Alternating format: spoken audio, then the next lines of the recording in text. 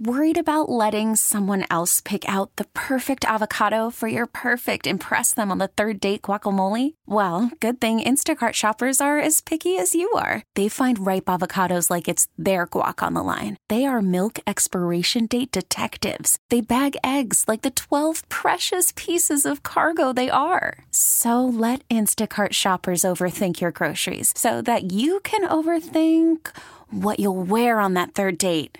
Download the Instacart app to get free delivery on your first 3 orders while supplies last. Minimum $10 per order. Additional terms apply.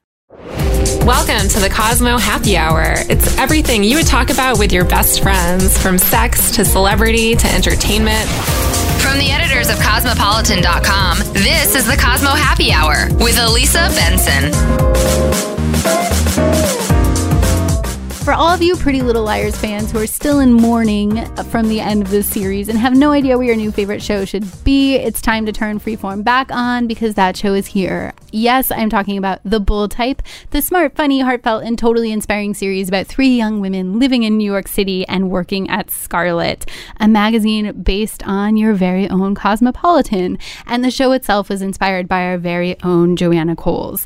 The show aired earlier this summer, and after watching the first few episodes, I am totally hooked. I'm Elisa Benson. This is Cosmopolitan.com's Happy Hour podcast, and today we're talking to the cast, creator, and inspiration of Freeform's new series, The Bold Type. Joining me in the studio today is Cosmopolitan.com's entertainment director, Patti Greco. Hi, Patti. Hi, Elisa. I love when you come on the podcast. It brings me so much joy. I love being here. I love hearing my own voice.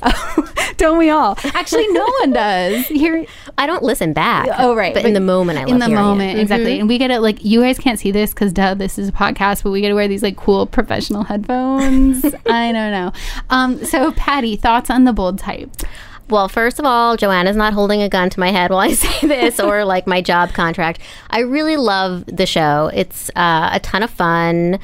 I love the fashion and just the friendships between the women. Yeah. And actually, one of our coworkers, Eliza Thompson, shout out, brought this up, which I thought was really smart. It's kind of rare that you see women at this age and this stage of their careers, like on a show focusing on their careers. So yeah, it's about their friendships, but you see a lot of career-related stuff. And something like Sex and the City, they already have their careers. And then something like Pretty Little Liars, they're like high schoolers / professional, like, schemers. Yeah, and that's a really good point. And I met, we talked to the 3 main stars in the show, and we're going to hear a little bit from them later. But one of the things that I said to them when I was interviewing them for Cosmo's Facebook Live was that if this show had been made 10 years ago, it would have been about the 3 girls, like, competing for a promotion. Right. But that... It's very clear from the very beginning in the show that these 3 girls are meant to be besties. This isn't some sort of, like, pitting girls against girls or whatever. And I think that actually feels pretty rare. And in some ways is one aspect of the show that to me sort of reminds me of Sex and the City, in the way that Sex and the City was so much about the friendship. And there weren't very many story arcs on Sex and the City where you saw, like, bitchiness or cattiness between our girls. No, they were supportive of each other's careers. I do think there's something to be said for the fact that they each had their own lane. So Carrie was a writer, Samantha was in PR. Similarly, these women are all at Scarlet, but they're in different lanes. I'm not saying that if they weren't, there would be more competition, but there would probably be more storylines where someone was competing for a particular like the story. Similar assignments. That's a good point. So the 3 main characters on the show, we have Jane, who's like the sort of writer who just got sort of implied that she just got promoted to sort of like a meteor features-y writing job. Kat, the social media director, who of course I'm obsessed with as being a person who's also a social media director, and Sutton, who's the assistant, who works for this sort of like terrible boss but kind of wants to figure out her place at the company. Which character do you relate to most? Are you a Jane, a Kat, or a Sutton? I'm definitely a Jane. Probably because when I started my career, I really wanted to be a writer. Yeah. But I also see a lot of her eagerness to please Jacqueline, the Joanna character. Yes. In myself, in the way I was in my career. And one of the things that she's learning early on in the season, at least, is that one of the ways to please Jacqueline is to sort of stop trying so hard to please her and to tell what are real and organic and true stories. There's one scene in one episode where Jacqueline says, I feel like you're pitching me what you think I want to hear or what you think is supposed to be a story that checks a box. And so that has always been a journey for me in my own career, and I think anyone's. So I relate to Jane's, I don't know, sort of, eager to please personality. Yeah. And then I could never be a cat because I'm terrible at social media.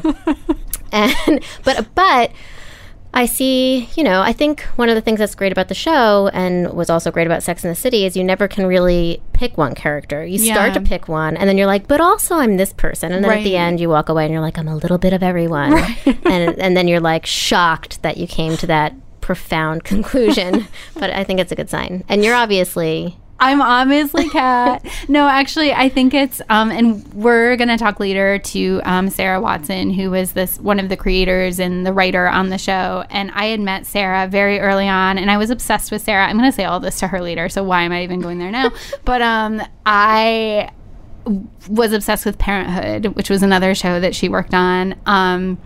So I had met her early on, and then she sort of said later in an interview recently when she was doing press for the show, she was like, I met Elisa, and the cat character was like inspired by her because she's so young, which is like a hilarious thing. And that the public record states that I am so young. But I have to say, so I think there was a little bit of thinking about, we should have a social media character in the show, which I would like to totally say is inspired by my own brilliance. But I have to say that turned into a long story. The point I was actually going to make about Kat was that she's so ballsy on the show in a way that I actually feel like I'm like not at all. And I agree with you. I relate to the Jane sort of like eager to please-ness and like, I don't know, I'm such a rule follower. Right. And there's a feeling that Kat is like willing to like break the rules, which I actually can't relate to at all. At least not in the office setting. Yeah. Like I can't break, or at least at that age, I couldn't break the rules in the office setting. Yeah. But we didn't talk about then, like, what's the Sutton in us? Right.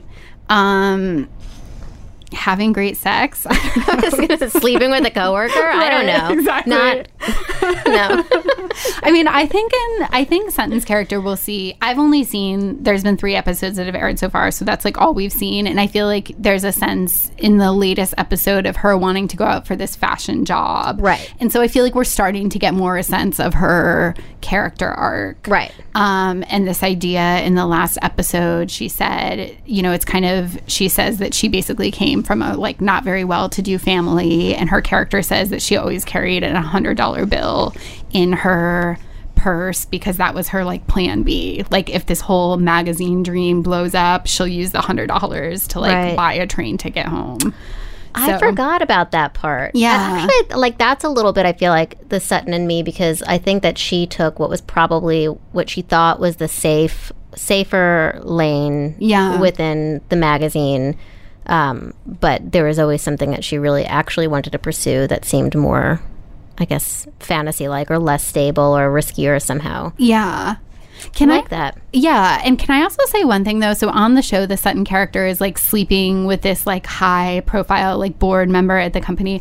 I have to say, and this is just like a way that like traditional TV tropes are so ingrained in me, that didn't at first strike me as being strange until the show sort of made you think that it was strange, because we're so used to seeing older men hook up with like younger women, and that depicted as being totally normal. Yeah. That, like the fact that there's an age gap between those two characters, like I didn't even actually notice. Yeah, I don't feel like they don't look like they're whatever. But I also think the other trope, he wears a suit. Yeah, good point. He's very important. Wait, so I think that the power dynamic is different though than the typical trope. So like older man usually has more power, but I don't sense that in their relationship, which is why I feel like we can get on board with it and not feel like she's doing a disservice to her own career. I'm assuming down the road this is all going to blow up in their faces, but I appreciate that for now she's like, I want to go on a date. I want to be the woman who gets taken on a date. And he's like, okay, so I'm now going to give that to you. Right. And we see him sort of like falling in line behind her. Right. And taking a little bit of a risk himself. Yeah, definitely. Because I do agree that there was the scene when the girls say to her, he's not the one who's going to be the problem. Who's going to have the problem? It's going to be you. And I agree with that. Right. I think that's, Right. She would be the one that ends up getting screwed over for it. Correct. I think it's time to jump on the phone with Sarah Watson, who I've awkwardly already talked so much about. Are you ready to give her a call, Patti? Yeah, all right, excited. let's do it. So just the other day, the Bold Type cast came to the Cosmo office, which was so meta, obviously, and I had a chance to talk to Katie Stevens, Aisha Dee, and Meghann Fahy, who play Jane, Kat, and Sutton. They're basically the three coolest, most chill girls, and I'm going to let you eavesdrop on our conversation, which was all about filming on set. Lots of Cosmo questions, obviously, their secret tattoos, and the weirdo questions that they get asked being professional, famous celebrity people. So go ahead and take a listen. I promise you guys will love them too. We just wrapped doing a Facebook Live here in the office. It was so meta, as you said, because you guys portray like fictional version of Cosmo, and now here I am at real Cosmo. Is that everything you imagined it to be? It's so fancy. I actually will say, because I got a couple of tweets from people like, no one's dressed that well at magazines, and I'm looking around, everyone here is dressed pretty fine. Oh, yeah. But like, Everybody looks great. Yeah. Everyone's turned up. Yeah, it's like, I mean, what am I even wearing? Like, all black at the moment. But I feel like the joke is that we have, like, a cafeteria in the Hearst Tower, and it's, like, a fashion show. It's, like, a runway. Oh, cool. Like, if you ever, like, come to work... Yeah, if you come to work on an off day, it's, like, just, like, eat outside the building. Like, don't go to the cafeteria if you're not... Right, exactly. But I will say, like... You're saying I'm in all black. We, like, wear a ton of all black in the show. Yeah. It's like New York. It's the New York, like, stereotype. And our costume designer, Frank Fleming, is a New York guy. He's based here, and I feel like understands the fashion that is really specific to this city. Yeah. I say that like I know this city. Yeah. I'm not a New Yorker, unfortunately. Yeah. And do you guys all live... You shoot the show in Canada, right? Yeah. Okay. And so you guys are living there now, or we are done now? We're just wrapped. Yeah. Okay. The Canada portion. Okay. Yeah. And then are you guys based... Do you guys live in the West Coast all now? Nope. I live here. You live here? I live in Brooklyn. She lives in Brooklyn. I live in Nashville. Oh. I live in LA, but I'm never, ever there. You're never... I feel like that's the actor life, is like bouncing around. Well, actually, I have to say, though, like, when I first moved to LA, I moved there because I had a show that shot there, and then 2 shows after that all shot in LA. So, like, I lucked out, getting to set myself up and get, enough of a, like... home base to where I could be, comfortable there because I'm from so far away. Yeah. But now I want to be in New York. And an anonymous celebrity who I won't name once told me that the reason that so many people in Hollywood get married really young is because, like, when you're an actor and you're in the industry, you just have, like, no stability in your life. So there's a sense of, like, craving. Yeah. Craving structure. Makes sense. Yeah. That's not my story. Yeah. You're like, I'm not married. I'm not going to get married anytime soon. But yeah, I get that. Yeah. I'm not, but I basically am. But that's not the reason. Yeah. I've been in a... It's just domesticated. Yeah. We've been together for almost 4 years. Oh my God. We're not, like, rushing. When I ask Aisha to marry me, she will say yes. Yeah. So, but that's, like, it's not for now. I keep telling her I'm to not telling wait. you when it's going to happen. No, I don't want to know. I want it to be a surprise. Do you guys feel like picking up an issue of Cosmo? I have to ask all these, like, insider Cosmo questions for the obvious reasons, but do you feel like picking up Cosmo is still, like, fun to do on a beach read, or does it in a weird way feel like homework now that you're, like, on this magazine show? I love it more now than I ever have. Because I feel like we have, like, a different understanding of it that doesn't feel like homework, but like it's cool because Aisha says this all the time, like watching our show is like reading an issue of Cosmo, because you're getting like everything. Like our show talks about sex, it talks about relationships, it talks about like political things, and I feel like Cosmo kind of gives you all of that. But I will say this issue of Cosmo was my favorite one to pick up because we're in it. Because you're in it. Exactly. That's the Miranda Lambert issue on newsstands right now. Quick plug for the magazine. Yeah, you guys did a beauty feature, right? Yeah, but it's really cool because it's like the first ever country issue. I like know a bunch of the like country artists who are in it. Like I'm friends with them in Nashville. Yeah. So I'm like, how appropriate. That's cool. So you're still working on music, it sounds like. Actually, no. Oh, but are you like allowed to live in Nashville and not be working on music? I feel like it's a law. Yeah, I mean, I still like write music and stuff, but I'm not like actively creating anything. It's just kind of like in order to feed my soul, I need to do that. Like, and I think we all are in agreement. Like, we all brought, like, she brought her ukulele and guitar to Montreal. I brought my guitar. And I had a piano. Like, I picked the apartment because I was like, I don't have my drum kit. I'm going to need, like, you know, it's like a stress release thing to, like, make a lot of noise. Right. For me. Hopefully it's not too noisy for my neighbors, but... Yeah, I mean, music just, I think we all, like, music is just such a part of all of our lives, whether or not it's something that we're focusing on, like, making a career out of right now. Yeah. I'm just very much somebody that I need to, like, put 100% of myself into everything I do, so the fact that I'm putting my 100% into this right now, I can't really do that, but it's always nice when I have a hiatus, like, I'll write a bunch of songs, and that just, like, feeds my musical cravings. And it is good to, of course, like, this is a dumb, obvious thing to say, but, like, it's good to do things that you love just because you love them. Yeah. Like, not everything needs to be, especially when you always work in a competitive industry, and you have, like, a job with really long hours. It's good to still have those things you, like, do on the side. And music, too, is something that you can control yourself. You know, you're choosing what you want to sing, and you're choosing how you want to sing it, whereas...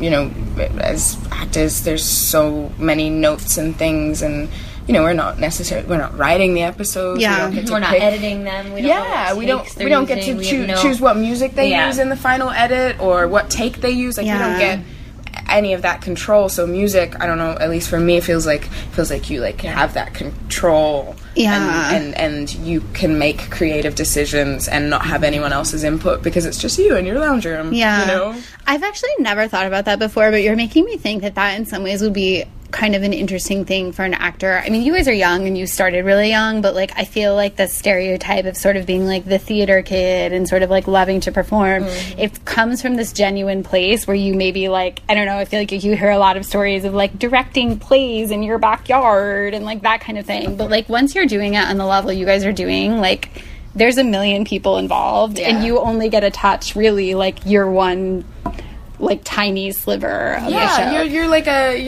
It's like a big, you know, grandfather clock or something, and you're like one of the cogs in the wheel, so like you're not that important, you know, you're here to do your part of it, and it's you know, a significant part, but it's a team effort, like there are hundreds and hundreds of people that are behind making this show, and we're all working together, obviously, but you know, I don't know, music is just something else. It's something different. Yeah, you got to be creative in a different way. It's funny, my parents, and I think everybody, like, we've all had people come visit us on set, and, like, I know my parents on set were like, it's unbelievable how many people are on set. Because, like, when you're watching the show, you just see the actors. Yeah. You don't see, like, the script supervisor and all of the guys that are doing the lights and the camera guys and the sound guys. Like, so many people.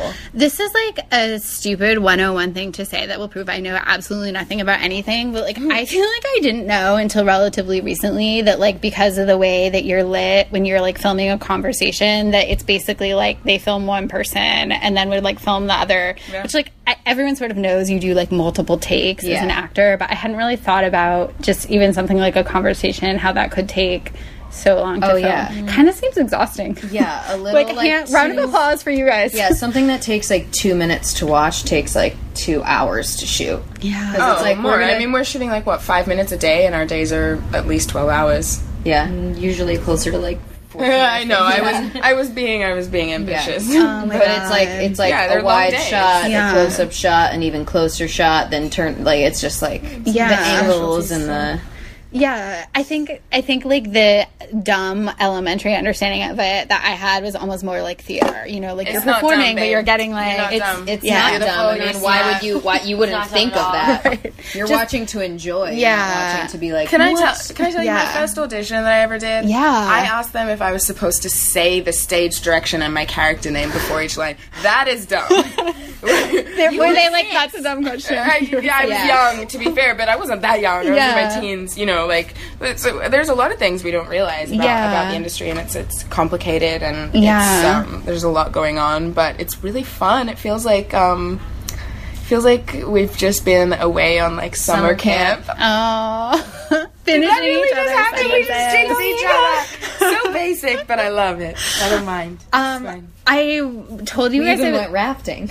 You guys went rafting? We went whitewater rafting. Yeah, my boyfriend put the whole thing together, and we all almost died. Yeah. My favorite photo is Meghann's face. Like, we all, like, fell out, and there's this photo of the rafting instructor, and then Meghann's head, like, poking out of the white water. We're honestly not supposed to do anything reckless while we're filming, so we just did it without telling anybody. But we all survived. We all survived, but it was our summer camp thing we had to do. Yeah. We're rebels. That's hilarious. Oh my gosh, such bad girls. I was kind of joking about this earlier when we were talking about, you were actually talking about your dream of you had a dream that your entire body was covered in tattoos. Yeah. But I made the decision. Like, in the dream, I was like, I'm gonna get a tattoo. Right. And I ended up getting all the tattoos. Right, because you have none now. So you went from 0 to, like, I don't even have my ears pierced. Oh. I know. I'm a child in a woman's body. Really a needle virgin. It's so funny because you would think that, like, out of the three of us, like, I feel like if, without knowing us, if people were to guess who was, like, the one that didn't get pierced or tattooed, I think people would say me. Yeah. And I'm the one with the most tattoos. Yeah. Oh, how many do you have? I have 2. You have 2. That's going to change. Wait, I thought you had more than... I have 1. You have 1? Yeah. Oh, I thought you had more. All right. I have 0, 1, 2. None. Well, I was going to say, we were kind of joking about this before we went onto the Facebook Live, but I, like, wonder if the stuff like that is, like, written into your contracts. Because everybody, like, knows. You guys remember watching Felicity, and there was that, like, the whole rumored thing of how she chopped her hair, and then, like, the ratings for the show plummeted. Oh, my God. But that's so silly. I threaten to shave my head all the time. Oh, my God. People are like, Felicity, it's the first thing people say. Right. I'm like, calm down. It's right. Fine. I feel like, not everything. Yeah, but I feel like that story has taken on, like, legendary. I also loved Felicity. Mm-hmm. I when shooting Faking It got this tattoo up my arm. Oh. It was for a good reason though, so nobody got mad at me. Yeah. Other than our costumer. Our costumer was like, "Great, Katie, now I have to go get you sweaters." Right. And I'm like, well. Wait, so does Jane have that tattoo, or is it covered up? No. Okay. I mean, at the start of the season, they kind of were like, well, let's just get clearance for your tattoos and Jane will have tattoos. And I'm like, I don't think Jane would have tattoos. Yeah. And also, these are really personal to who Katie is. Yeah. So it wouldn't make sense for Jane to have these. Yeah. People would be like, why does Jane have strength in Portuguese on her wrist? Yeah. I'd be like, I don't know. Yeah. I think we were kind of talking about that earlier too, but, like, that weird way as actors, I feel like your fictional character can bleed into your, like, real life and vice versa. But, like, I could understand that there's some things you want to keep to yourself. Like, this is Katie's tattoo. Yeah. This doesn't get to be Jane's. Yeah.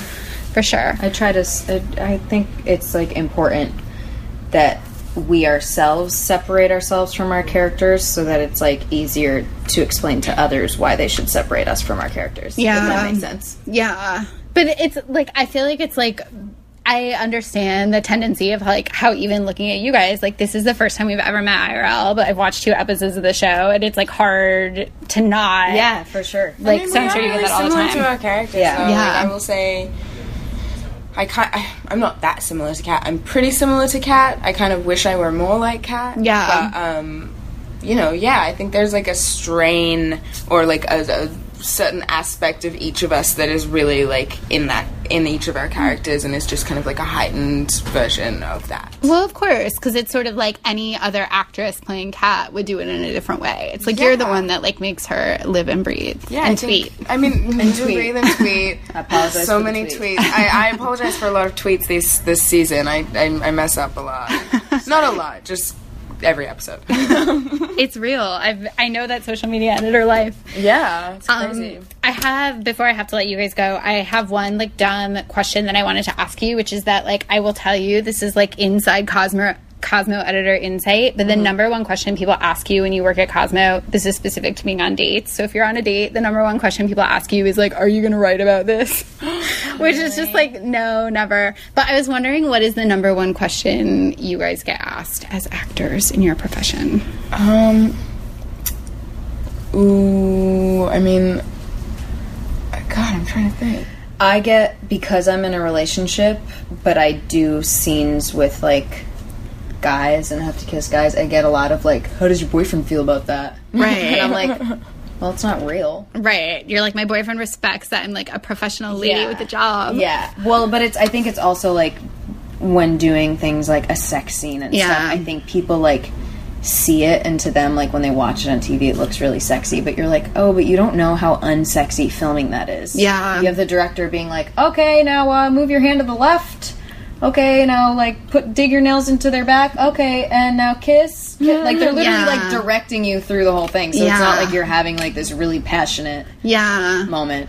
Sorry if that ruins anything. Right, anyway, sorry if that takes me. No, I mean, look, sometimes it can be passionate when you just love the person. Like, you're like, wow, you're a great actress or actor. You know, like, but I mean, it's not like, I'm not making out with them because I have feelings. Right. I honestly just realized the question I get the most is like, well, what have you been in? And I'm like, I'm not going to tell you my IMDb resume right now. On what planet do you think I'm going to stand here and start listing off my resume? I'm so tired. I'm like, not alive. No, but yeah, like, people ask for my resume a lot. Resume. Oh my God. God, that's so annoying. Yeah, like, I mean, look, the thing about it is I could say I've been on a lot of canceled TV shows. Is that how I should have seen? Obviously not. Right. You would know me. It's like, it's cool. I guess I'm an actress, and I'm one of the lucky ones who doesn't have to have another job. That's all I have to say about that. Yeah. I don't know. But yeah, I get asked that a lot. It is that funny thing. It's also like if you tell people you sing. And they're like, sing for me. Right. Or you're like, do your American accent. I'm like, no, pay me. Or like when people are like, sing you want to pay for my lunch? Like, right. Are you an accountant? Would you like to do my taxes for me? Right. Although I did date an accountant for 6 years, and I always made him do my taxes. But that's different. That's like, I think that's beautiful. That's a beautiful thing. He actually lives in this building. Isn't that weird? Oh my God, yeah. Is that uncomfortable? I never really see him, but it's just like a weird, like this building where the digital office is like 6 floors of business, and then the other floors are residential. Are you ever like, I know we broke up, but like I really need help with my taxes this year? Actually, the first year we were like split up, he basically like emailed me on tax day and was like, I filled out the form for you to get an extension on your taxes, which was like sweet in a way that also totally was like, he clearly didn't think I could do it on my own, but I had done it. I did it by myself on TurboTax. Yes. Even I can't do my own taxes. It's actually really easy. But, well, yours are maybe more difficult because different country. I don't ask questions. Yeah, that actually sounds confusing. I just cross my fingers and say, I think you look like you're educated and know what to do with this. Right, let me hand over money. Yes. I did not mean to end this conversation on a totally boring note about taxes. But, taxes are so exciting. So exciting. Adult things. Adult things. We do adult things on the bold type, so it makes sense. Exactly. And it's not all just sex and lipstick. Taxes, too. Thank you guys so much. It was great to have you here. So exciting. We love you. Thanks, guys. Oh. Bye. Bye. Welcome to Play It, a new podcast network featuring radio and TV personalities talking business, sports, tech, entertainment, and more. Play it at play.it. We have a guest on the line who is the executive producer and creator of The Bold Type, here to talk with us all about what went into making the show is Sarah Watson. Hi, Sarah. Hello. I'm so glad you're here. I already talked about you earlier in the episode and how I was obsessed with you and how you did Parenthood, which I was obsessed with, and blah, blah, blah, blah, blah. So readers or listeners basically already know you. Oh, fantastic. Oh, well, then I have nothing to add. You have nothing to add. Great. Good talking to you. Bye. Awesome. Exactly. Okay, thanks, bye. So as creator of the show, what inspired you? Obviously, you sort of, like, how did you get connected with Joanna, and how did this go from being something that was an idea to something that really happened? Oh my gosh. Well, a little bit of serendipity. I have always been obsessed with the magazine world, and I have just always, I love Devil Wears Prada. I thought at a time in my life I might want to move to New York and be in the magazine industry. Yes, and come. So I've always just loved this world, but it's been a very hard sale for a long time to put the magazine world into TV. There's not a lot of urgency in magazine shows, at least there used to be, because it's a once-a-month publication, and so networks really weren't buying magazine shows. And then it's almost 2 years ago now, I was looking for sort of my next project to pitch, and I met with this producer, Dave Bernad, who had a relationship with Joanna Coles, and he said, we want to do this show set in the magazine world with Joanna Coles as an executive producer. And I nearly attacked him. I'm like, you have to let me do that show. I would be the perfect person for it. That's like your brain dream coming true. Yes, completely. And so he always jokes that like he could still see me out the window walking to my car, and my agent was calling him to be like, she wants that project. He's like, I get it. Yeah. And now here you are. I was like a little stalkery. And like I think less than a week after I first met with him, I flew myself out to New York and met with Joanna and met with a ton of people at Cosmo. Mm-hmm. Not you. I don't think I met with you until the 50th party, right? Right. The Kardashian party. No big deal. That makes us both sound so cool. Sarah and I met at Cosmo threw a party in LA for our 50th anniversary, and all the Kardashians came because they were on the cover. And that's where I got to meet Sarah for the first time and totally fangirled. Yes, and ditto. And obviously that party was a huge inspiration because in the pilot episode, the Scarlet magazine, Our Fictional Cosmo, celebrates its 60th with a big party. So life imitating art imitating life, it's all happening. It's all very Warhol. Very Warhol. So I wanted to ask, you obviously spent, as you just mentioned, you met Joanna, you met a ton of people at Cosmo, you were at this like cool star-studded sparkly Cosmo party. So you spent a lot of time really sort of embedding yourself in magazine world to create the show. And I know you've kind of joked that you made some elements of the show more glamorous. Like the fashion closet on the Bold type is basically the size of like my entire studio apartment. It's not quite the same way at actual Cosmo. But so you took some artistic licenses to make it more glamorous. But aside from those little changes, like what was the sort of like main feeling you really wanted to capture? Or what was the biggest thing that struck you when you were embedding with all of these editors that maybe people from the outside wouldn't know about magazine world that you wanted to capture? Well, I think the thing that really struck me when I went to Cosmo is sort of like what a community it is. For those who have not had the pleasure of walking through the Cosmo offices, it really is very similar to Scarlet, and we intentionally designed it that way with these sort of glassy walls and everybody able to see everything. Because there's very much this feeling of collaboration that I felt when I was on the floor at Cosmo, and maybe I was getting the good side of it. You can tell me the real dirt, right. But it seemed like after the podcast. Yeah, awesome. Over cocktails. Right. But it just seemed like everyone worked really well together, and it was this incredibly professional, incredibly driven place, but at the same time nurturing and supportive. And it was really important to me to show that kind of workplace on TV, because I think it's not something we really see a lot. We see a lot more of like the backstabbing, soapy versions of these shows. Right. And I wanted to sort of show more of the reality of it. Right. And I think that's one thing that I was always saying. You know, I spent my entire career working at Cosmo and also with 17, which is like, you know, baby Cosmo. But I had always felt like I was surrounded by supportive bosses and supportive women. And I think that really surprised people because for one thing, it's almost like that idea of like every terrible stereotype you hear about a sorority, where people think that any large group of women is going to be like catty and sort of gossipy, and that's just never been my experience. So I'm glad that made an impression on you and was... Oh my gosh, it's actually so funny that you bring up the sorority thing, because that was never my experience even in a sorority. We had this experience when I was at college that this girl who worked in the magazine industry in New York wanted to sort of like blow the lid off of like the cattiness and the mean girlness at sororities. Right. So she came undercover at our sorority. Oh my God. And couldn't find any dirt. And it was like the biggest joke. So that was sort of my experience walking into Cosmos. I was like looking for all the soap and looking for the dirt. And instead I found these like supportive, nurturing, amazing women. Right. So it would have, that was the story I was so excited to tell. I think I even remember, so we met at the Kardashian party, and then I sat down with you later when you came to the office and met with our digital team, which is of course the side I sit on doing social media. But I think I remember like saying, I was like, my job is so boring. I was like, the biggest problems are like when the internet doesn't work and like you can't connect to Twitter or whatever. But your job is not boring to the outside world, and it's not boring to me. It's like all the stuff that you're putting out there. And also I was so struck by just sort of the power you have at your fingertips and all these followers, and that you are, you have all that at your fingertips. Like, does that ever just like go to your head?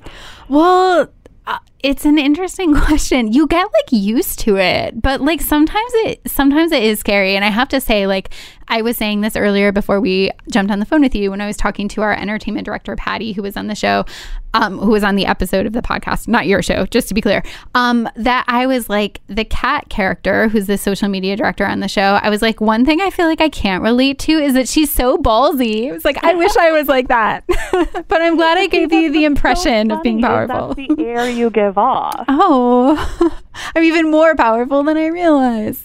So one of the other one of the other characters on the show that I want to ask you about is, of course, this editor-in-chief character, Jacqueline, who's this amazing sort of nurturing, mentoring boss, partly inspired by Joanna IRL. But since you brought up The Devil Wears Prada, I did want to ask, was there ever a thought of like needing to have that sort of Miranda Priestley type character? We definitely knew, and I definitely knew I didn't want the editor-in-chief character to feel like the Miranda Priestley. I just felt like it was really important to me to show powerful, nurturing women bosses. I think also because that's the experience I've had in my career. I feel very fortunate that I've had some incredibly empowering female mentors. And so it just didn't feel real to me anymore to showcase that kind of woman. And also I just feel like it's important to show and showcase women supporting other women. Right. We did definitely talk about having other, the Lauren character who plays Sutton's boss in the first couple episodes is definitely not as supportive. Right. But we just never wanted to go to the mean place with women. It was always very important to have the powerful nurturing character, because that was really my experience meeting with Joanna. Right. And I feel like I got to know her just as well from meeting with the people who work for her. Right. And, I sat down with so many people those first few days at Cosmo, and everybody had the same experience, was just that she pushes you very hard, but that you want to work so much harder because you want to impress her. Whereas a few people had talked about working at other magazines where they did have more of like a Miranda Priestley boss. Right. And they first of all operated out of a place of fear, which I don't think ever brings good work. Right. And they just weren't as passionate about pleasing her, pleasing that boss. So I think, being a nurturing boss, you get such better work out of your employees too. Right. And then it's like, then the entire show, if you have that sort of stereotypical like dragon lady boss, then the entire show becomes doing things like, getting her coffee and putting whole milk in it instead of skim or whatever. And some of that stuff is fun, but I think ultimately what you're creating is something so much more compelling and so much more relatable, which I think is why there's been such an amazing reaction from fans so far. Well, I also just think we're never going to do it better than Devil Wears Prada. I mean, that movie is perfection. So let's let them have that space and we'll move on. Right, exactly. And then like sort of switching gears a little bit away from the show, but general TV question. And I feel like every time I see you, Sarah, I'm always like, is this real? Like, tell me this about TV. But, I feel like the joke, and maybe this is my head from like Entourage or something, but I feel like as a general TV joke is that something is always pitched as being like, it's like, imagine if it was like the Shark Tank meets The Bachelorette. Like that's like the sort of like fictional version of what it's like to pitch a TV show. Is any of that real? Oh yeah, totally. This was pitched as The Devil Wears Prada meets Sex and the City.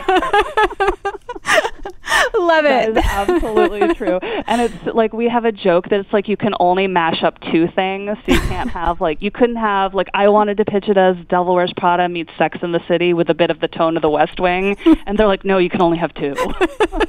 You have to pick two, Sarah. Yeah, pick two. And then a fun sort of final other TV question. When you're auditioning something like this, and we're talking to the cast later on the show, but when you're auditioning for something like this, like how much of it do you have a sort of really specific Kat in mind or a really specific Sutton in mind versus how much of that is informed by someone coming in and just giving an amazing audition and saying like, she's the one I want?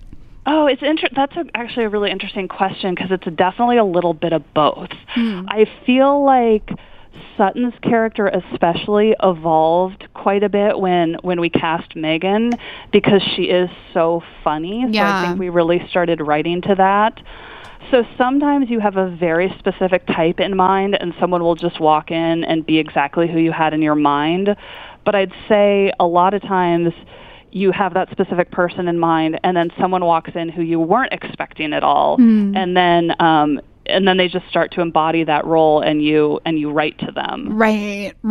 And then all of a sudden, I'm sure at this point, you can't imagine any of these characters not being, Not at all. And now we know what their strengths are. We know like what kind of sense of humor they have. So we really write to them and to sort of to bring out each of their personalities. Right. And they're all so good and so good on the fly and have such good chemistry together. Right. That like they've really brought life to these roles. Right. When I was when I hung out with you guys all the other week when we were watching and tweeting the show together, which was so fun. First of all, Meghann is hilarious. And she's she's like not a super tweeter. Like she seems like she doesn't tweet a lot, but she was tweeting on when the show was on. And I was like, girl, you should be like Twitter famous.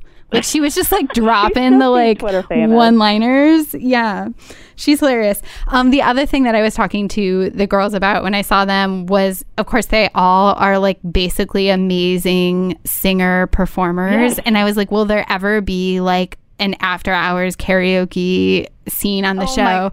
And they were saying that they mentioned that, and that I don't know if it was you or somebody else was basically like, how unrealistic would it be if you guys go to office karaoke and you're all just amazing? Like, it won't happen. I know, that's the thing. It's so ridiculous because they're all, I mean, we have a former American Idol, a former Broadway, and then Melora Hardin, who plays Jacqueline, was also sang on Broadway.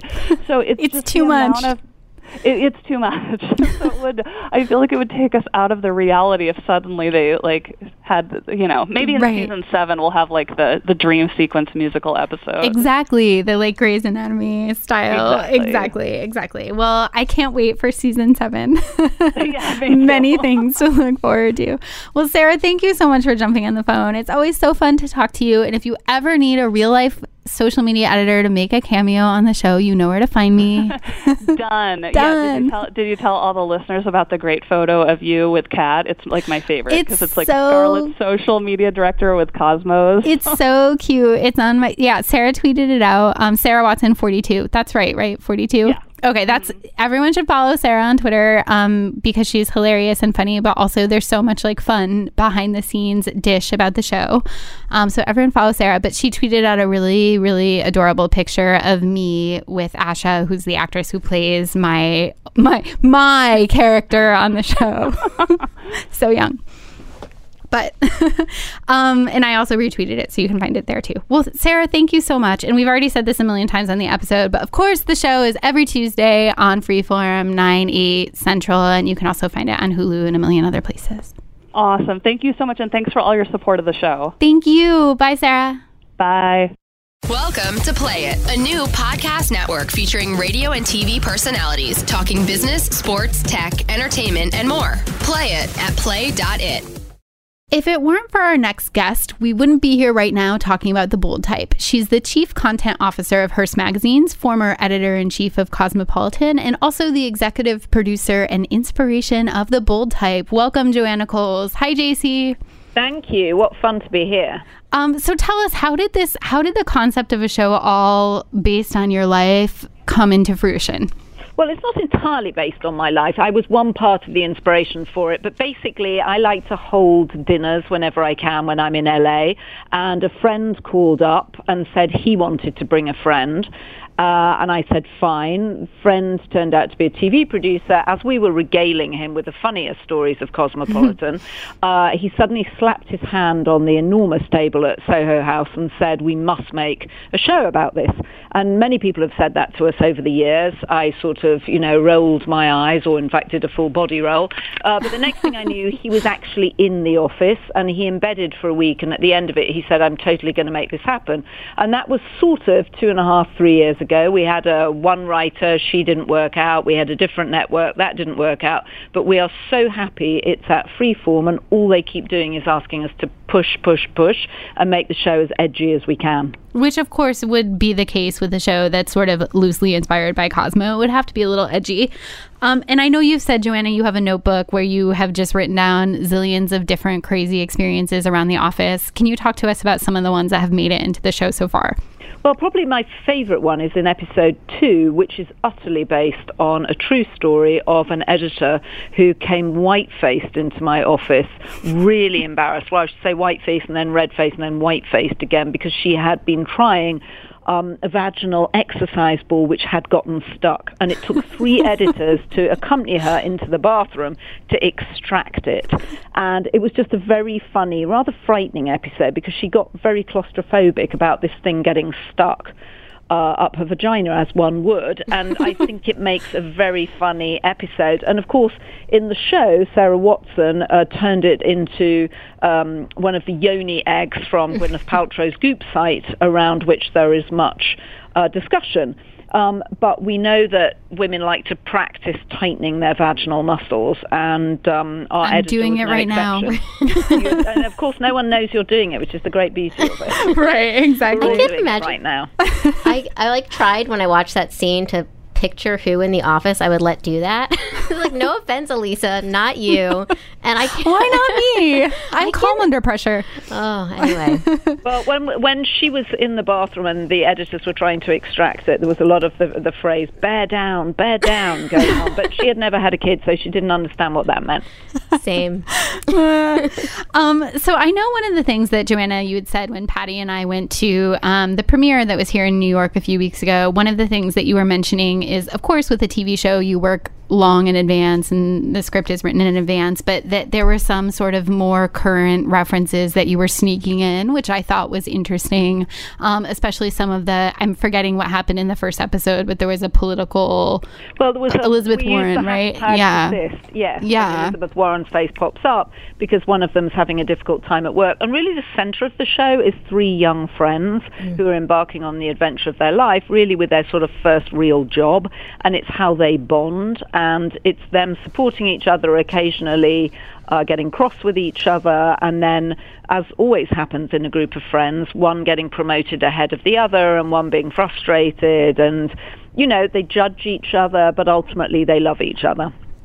And Joanna, you make a cameo on the pilot, and then your voice pops up to do the recaps on the future episodes. Do you have any other cameos planned on the show? Well, I think I'm going to be doing some more recaps, which I'm rather excited about. That's my sole cameo, which we did last year when we filmed the pilot, which was great fun. And for those who haven't seen the show, you must. And you'll see me towards the end of it getting out of a car in a pink dress. And I will tell you, we did that scene about 10 times. And what was astonishing to me was the incredible attention to detail. It's actually shot not in New York. It was shot in Montreal, the pilot, and they even bothered to wet the streets so it felt like New York. And they had 300 models come in as extras. It was really a huge, extravagant production. Wow. I think it's been fun knowing that the show tapes in Canada, but of course is based on a New York-based magazine, seeing the ways that they put in these little New York references. Like, I love the reference to Shake Shack, and of course the reference to the Olive Garden in Times Square. I know, wasn't that fun? Yeah, that important New York landmark. So Joanna, what kind of reaction have you been seeing? You know, I know you've been tweeting along with the cast and with the episodes. What kind of reaction have you been seeing from fans so far? And are people asking you, like, is that real? Is that really what it's like? Well, we've had fantastic reaction. I don't think we could have asked for better reviews. And sometimes when one magazine is involved in something, other magazines choose not to review it. But we were absolutely thrilled with the coverage. We got fabulous reviews in Vanity Fair, in New York Magazine, the New York Times, Washington Post. Could not have been more excited by it. Refinery 29 wrote a terrific piece. A lot of people are sort of looking at the meta messages of the show. But one of the things I'm excited about that people have picked up on is that the female boss at the center of it, who's loosely inspired by me, she's much more glamorous on screen than I am in real life, is a supportive boss as opposed to a bitch, which is really the trope of people in fashion and magazines. And, you know, little wonder that there are so few women leaders in real life when in popular culture they're always portrayed as unpleasant and backstabbing, which is not which has never been my actual case when I've had female bosses. So we wanted to represent that fairly. And also there's a very sweet and rather aspirational relationship at the heart of it with Sutton and Dick Hunter, and he's actually supportive of her. This is not one of those situations that you read about endlessly where the man is trying to undercut her career. Far from it. He even arrives late in the office at night with some breadsticks from Olive Garden he's bothered to go and get, or perhaps his assistant has gotten for him, to support her in her quest for a better job. And that feels to me like a much more modern reflection of actually what's going on out there than these tropes and cliches that we've had from a lot of shows recently. And I love the relationship between Dick and Sutton because they have great, positive, exciting sex as opposed to rather grim sex, which was brilliantly but depressingly showed in Girls. And what we're going for here is the fun of sex and the fun of having an affair like that, as opposed to the fact that every time Paul Lena Dunham's character, Hannah Horvath, has sex, she immediately gets a UTI and ends up in the ER. No, that's very true. It's definitely a sex positive show in that way. Wait, Patty, what are you cracking up about? I'm still upset that Jane never had an orgasm, though. Right, but I think she will. Now. Yeah. Is that she does. I know. By the end of the episode, or by the next episode, I should say. Right. Spoiler. She's discovered what she's been missing, and she's kind of into it. Oh. So that also reflects a lot of the questions we got from readers all the time, who always, who wanted to know, how do I get a raise and how do I have an orgasm? One of the, in terms of everything you were saying about the show being so inspired by your own positive role models and having supportive bosses, I saw that bubbling up on Twitter during the last episode that was sort of like, this show is unusual in that there's no villain character because the villain is the patriarchy, which I loved. That's one reading of it. I mean, the villain is really, what is the villain? There actually isn't a villain. Right. You know, I think probably the message is that you can be your own worst enemy unwittingly, by lacking confidence or not trying hard enough or not taking risks or taking risks too seriously.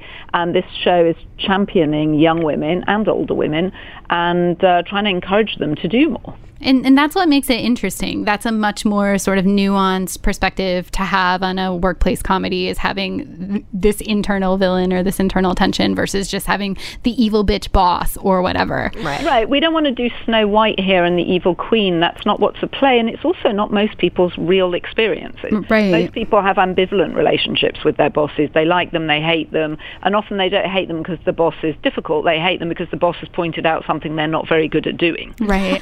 So every day. Yeah, they're right. Oh, no. And that makes you dislike the boss, but it doesn't mean the boss is wrong. Right. Exactly. And so final question, on that note, Joanna, I know you get asked from so many people like Jane and like Kat and like Sutton at the beginning of their own careers for advice. What's the best piece of advice that you would give to all the Bold Type fans out there who are just starting on this journey for themselves?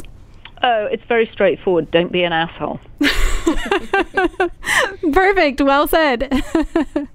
And Joanna, in conclusion, do you want to just shout out where people can follow you on Twitter and Instagram? Yes, please follow me. Just at my name, actually, Joanna Coles on Instagram and on Twitter. Very easy. I couldn't be easier to find. Thanks so much, JC. Always appreciate it. Thank you. Can I just remind people it's on Freeform at 9:00 Eastern time, and it's also on the Hulu app. I think it's on Hulu, definitely. And if you go to Freeform, you can download episodes. Perfect. Or Thanks not so download much. them, but DVR Stream them. Yes. Thanks, Joanna. Okay. Thank you very much. Bye-bye. Bye. Bye. Welcome to Play It, a new podcast network featuring radio and TV personalities talking business, sports, tech, entertainment, and more. Play it at play.it. Our last guest is a huge super fan of the Bold Type and even hosts an after show dedicated strictly to recapping it every week on AfterBuzz TV. Welcome, Ali Nasta. Hi, Ali. Hi, how are you guys? Good. So you're a Bold Type super fan. Oh, yes. Loving the show so far. What do you love most about it? You know, I just love that after every episode, I feel inspired to get out and do something. And it's so relatable for women going through these same stages in the workplace, you know? And I think one of the best things that stands out to me is that usually in one show, you find one character that you're like, that is me. I totally relate with them. And I feel like with Jade, Sutton, and Kat, you really just can pick pieces of all of these characters, mesh them into one, and be like, I am all three of these women, and I've been, dealt with all of these different situations that have thrown at them. So I just feel like it makes me feel like everything's going to be okay, and at the end of the day, you like this show just kind of is that bigger sister for you, as they kind of mention how Scarlett is the big sister for these girls working there. Oh my God, Allie, you so lovely. That's so lovely. I was gonna say, I was like, you should work there. You sound like you're drinking the Bold Type Kool-Aid, or the Bold Type Cosmo, I guess as we would say over here in Cosmo Land. What kind of response have you seen from other super fans or people who are watching your recaps? Like, what kind of things are fans getting really obsessed with? I think something that we've been talking about a lot is women empowerment, and just that, all these situations that they go through are things that we almost feel scared to talk about, and things, it's like a taboo of certain things that they talk about, and they just make it so open. So I think that's something that women empowerment is the one thing that we've seen a lot. And I actually was just searching some things on Twitter today, and I saw someone say, they tweeted and they said, this show is everything I never knew I needed. And I read that tweet and I just thought, you know what? I couldn't have said it better myself. Yeah. And I think it's just all the fans are really liking that. It's this relatable unknown thing that we just all are really can. I don't know. I think it's kind of almost like an unspoken. You don't know what it is, but it's just so everything you need. So. Is there anything you guys get like aggressive around, or like who are you shipping? I guess there's not really a ship quite yet. Oh, well, no, kind of with what did they say? Jane Stripe with Pinstripe, the guy who works at which I don't know if I'm like on board with him or not. TBH. Or Kat and Adina. Yeah. Duh. Oh, see, our panel is really, really for Kat and Adina, but we're a little nervous because it's kind of, I feel like maybe they're trying to make it seem like it's not going to happen, but I kind of think it's going to happen. I think it's going to be bigger than we're expecting. Yeah, I feel like it's like Adina. It's like, is she on the show? Is she not? It's like, is she in town? Is she just like popping by? I feel like I don't have a sense of, exactly like how long-term she is. Exactly. No, that's what we're feeling. So we're like, we don't want to ship them just yet, but if we could ship them, I think we would. Yeah. So what about Pinstripe? I think that it's going to be this like kind of secret fun rendezvous. But then eventually it's going to get to a point where they're both going to have to decide, all right, like, what are we doing here? It's going to be one of those walls that they hit because they're both in the same headspace with writing. So I feel like eventually along the lines, there's going to be some sort of issue with someone, because we're talking about Jane's relationship, right? Yeah. Sorry. Yeah. I think that there's going to be some sort of like, they both write about their encounters. So like a career conflict that that will kind of make it more dramatic than it should be. Yeah. I can't really tell if I'm this is like my main thing that's keeping me up at night is I can't really tell yet if I'm supposed to like love him or not.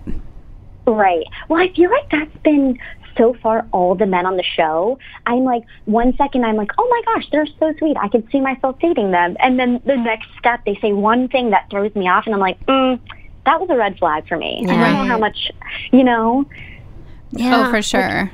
I'm not a fan of him. Yeah, you want to see him cycled out. Jane can do better. Yeah, he's just so like arrogant and like full of himself and like a man, like, whatever. No, right. And when he's all like, "You haven't actually read my column, have you?" It's like you would say that. Yeah. As you're walking out of the elevator. Exactly.